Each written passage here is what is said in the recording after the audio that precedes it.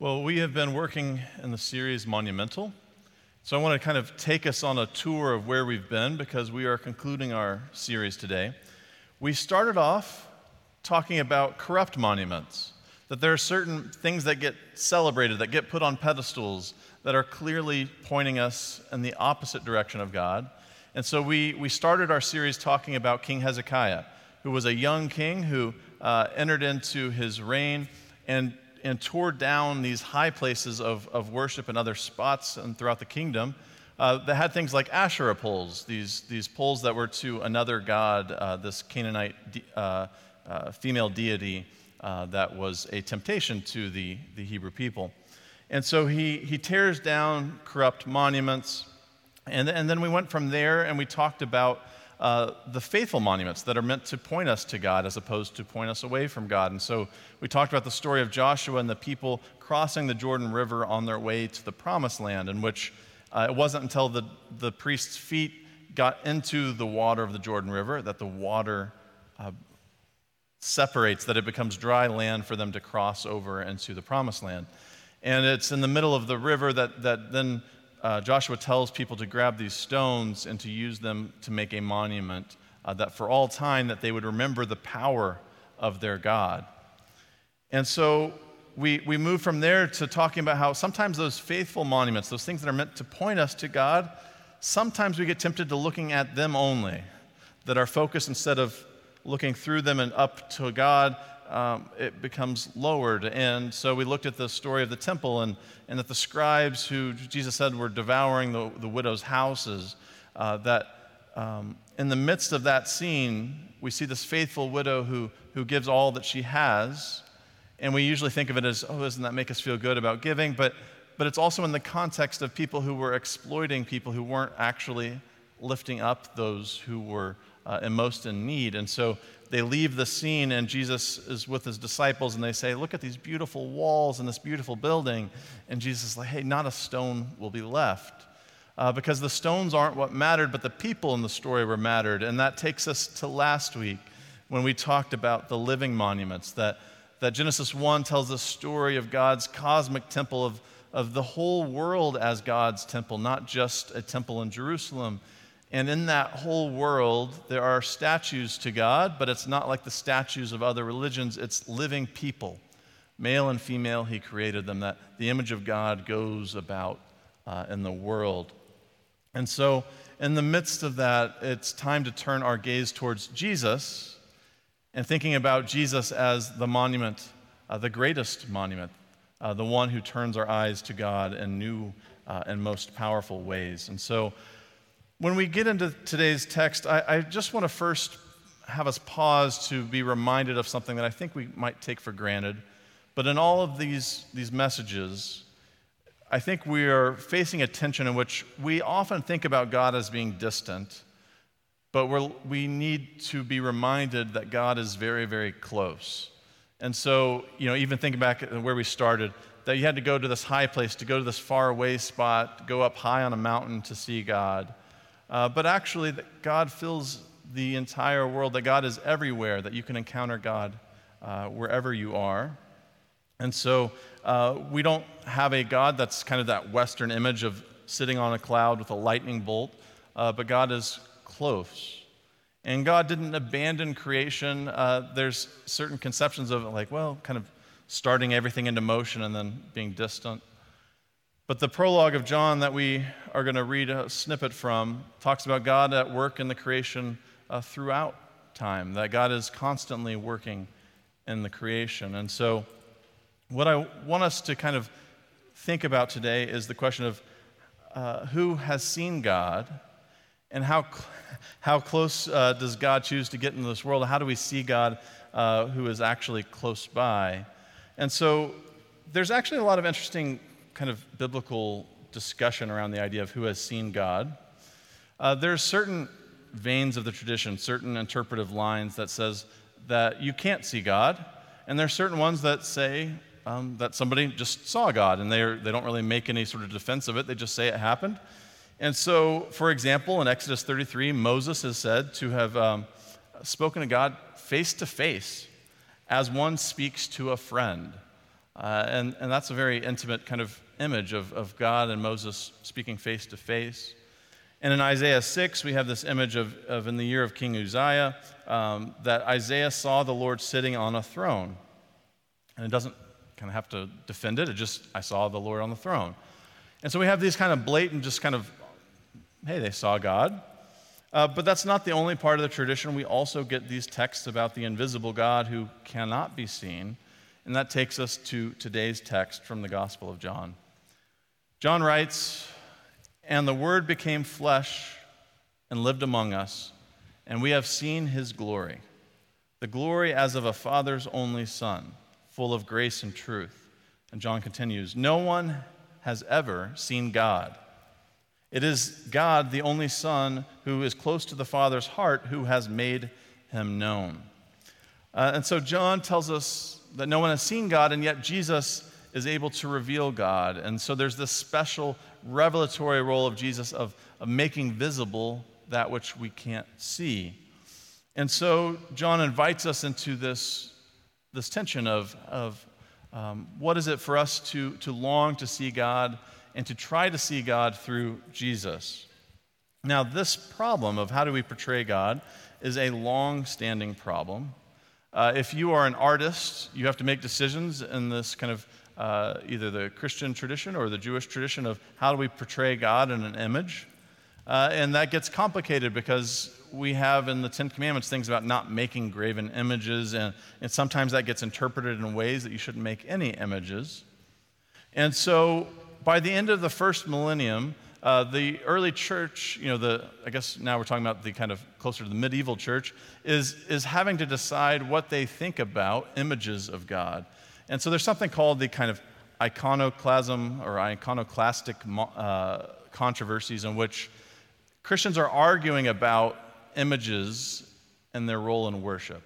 And so you might think about icons and iconography, and do they have a place in worship? Can they actually point us to God? And so there were a lot of people who said images don't work. That doesn't ever actually lead us in our eyes and our vision towards the invisible God. And so people rejected them. And later, to kind of give a little peek, later in the Reformation and the Reformed circles, they ended up really kind of wanting to bare bones worship and take away images and make it more about the Word and not images. But what wins out in these discussions around images and worship, what wins the day is, in this theological debate, is the incarnation. That the Word of God become flesh, that is the precedent for saying that you can use art to point to God. That God chooses to become visible, that God chooses to be in flesh and therefore seen, and that is the precedent for all images being able to point us ultimately to God, and that it is okay to use images for worship. And so there's something about the incarnation, the embodiment of the love of God, that we need to see, that the abstract principle doesn't do us as much justice as actually seeing something does. We can hear that God loves us, but actually seeing God love someone in action makes a more powerful impact, and it shapes the way we live in ways that just the words don't always do for us. And so, we know God is love, but for God so loved the world that he gave his only Son gives us a framework to see things that just hearing about love doesn't always do for us. And so I want to make one other kind of early church note for you on this incarnation, which ties us to last week. The early church, when they read texts like we did last week of God making humanity in the image of God, there was a lot of interpreters who would take that in a Christological way, a fancy way of saying in a Jesus way, right? That when God said, "Let us make man in our image," or humankind, or male and female, he created them, that image of God, for early church theologians, was the image of Christ. That even before Christ is in flesh, that the prototype of all humanity was always going to be Jesus.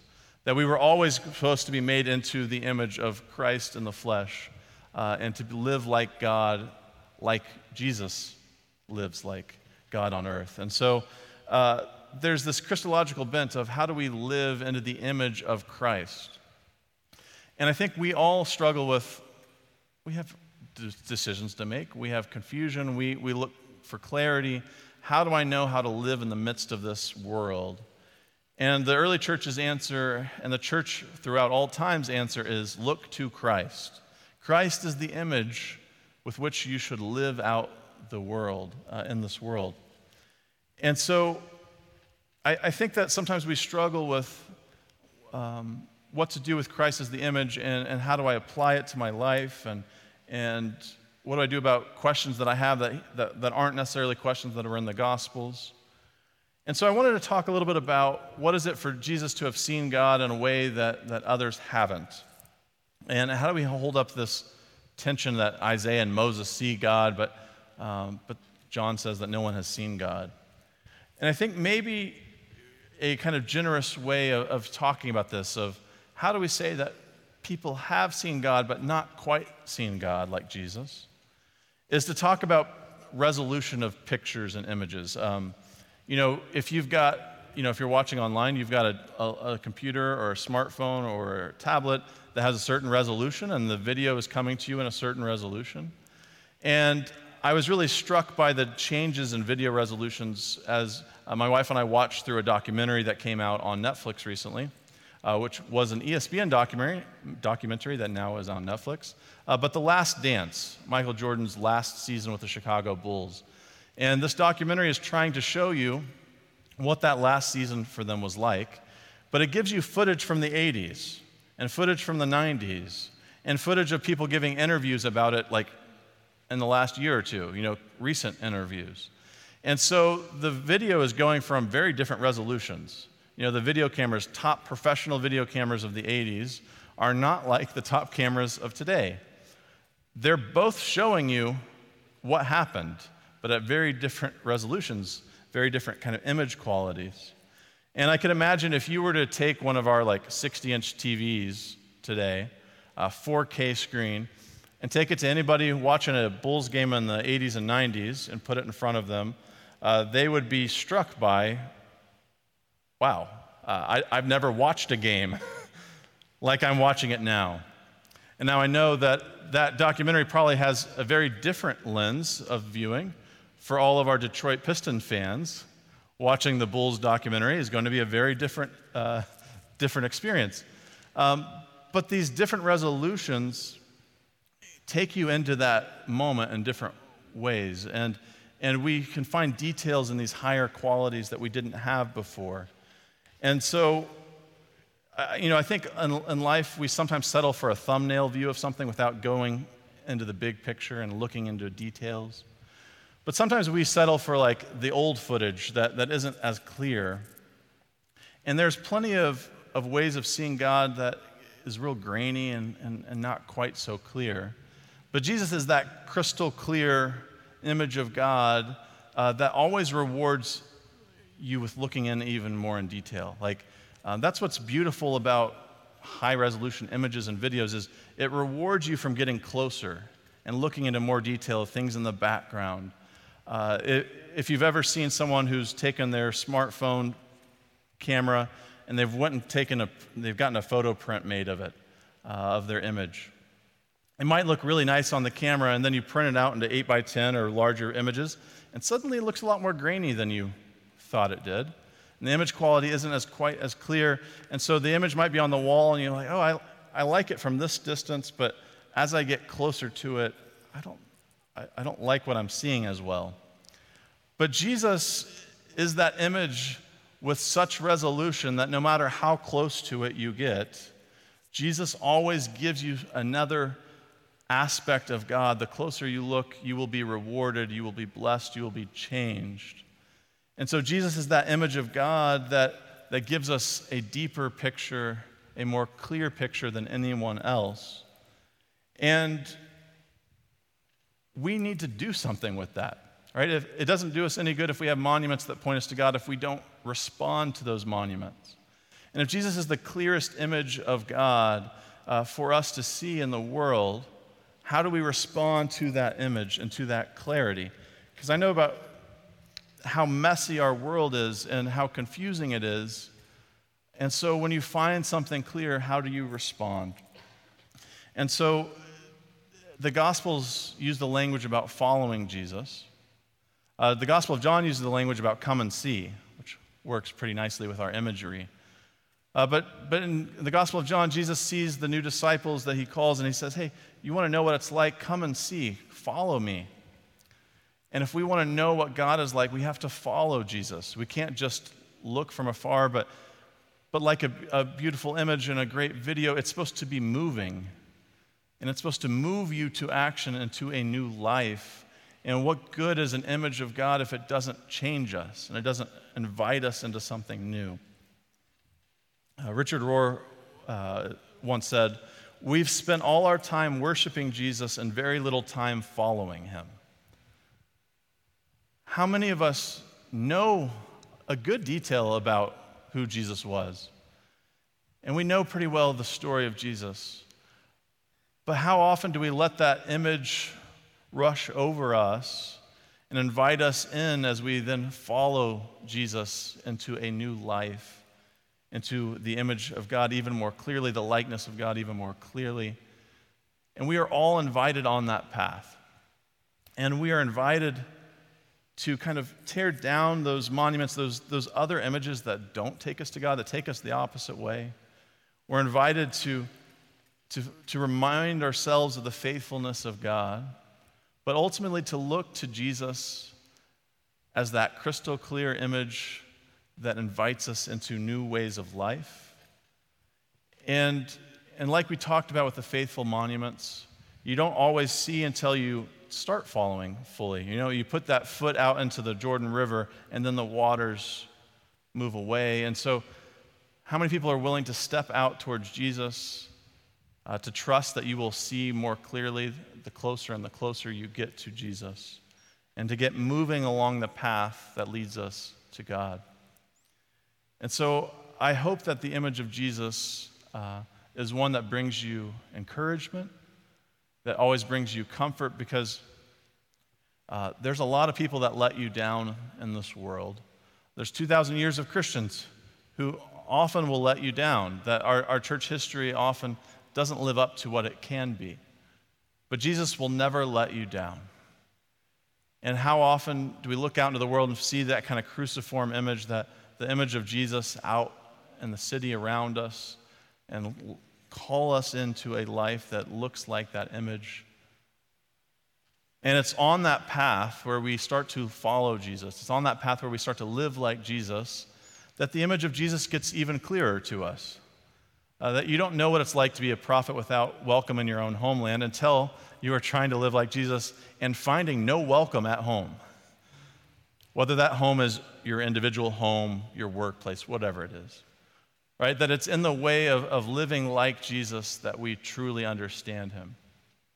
It's the way of following Jesus that you understand what it is to have a cross to carry. It doesn't happen, you don't see it clearly from the sidelines. It's when you actually deny yourself that you understand what it's like.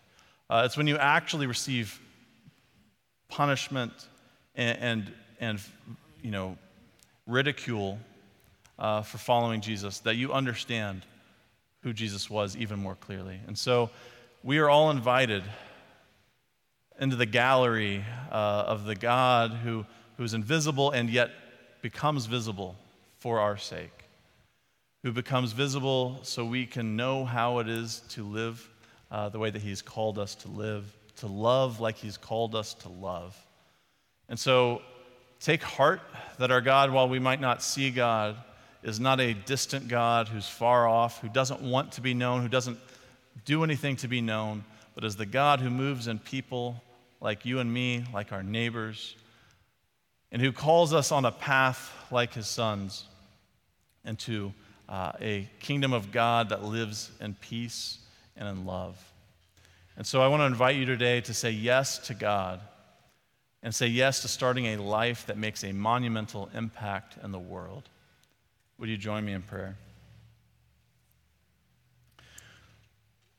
Lord God, I ask that you would renew our eyes, our spiritual eyes that look for you. Lord, we ask that you would give us a vision for the world that you have for the world, Lord. And I pray that you would give us a curiosity to explore you in more detail.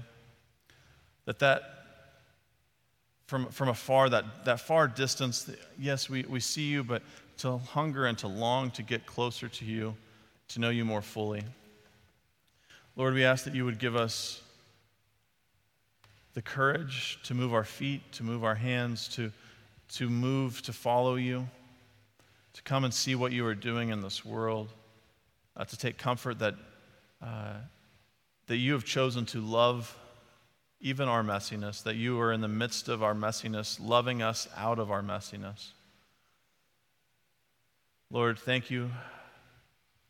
And it's in your name, Jesus, that I pray. Amen.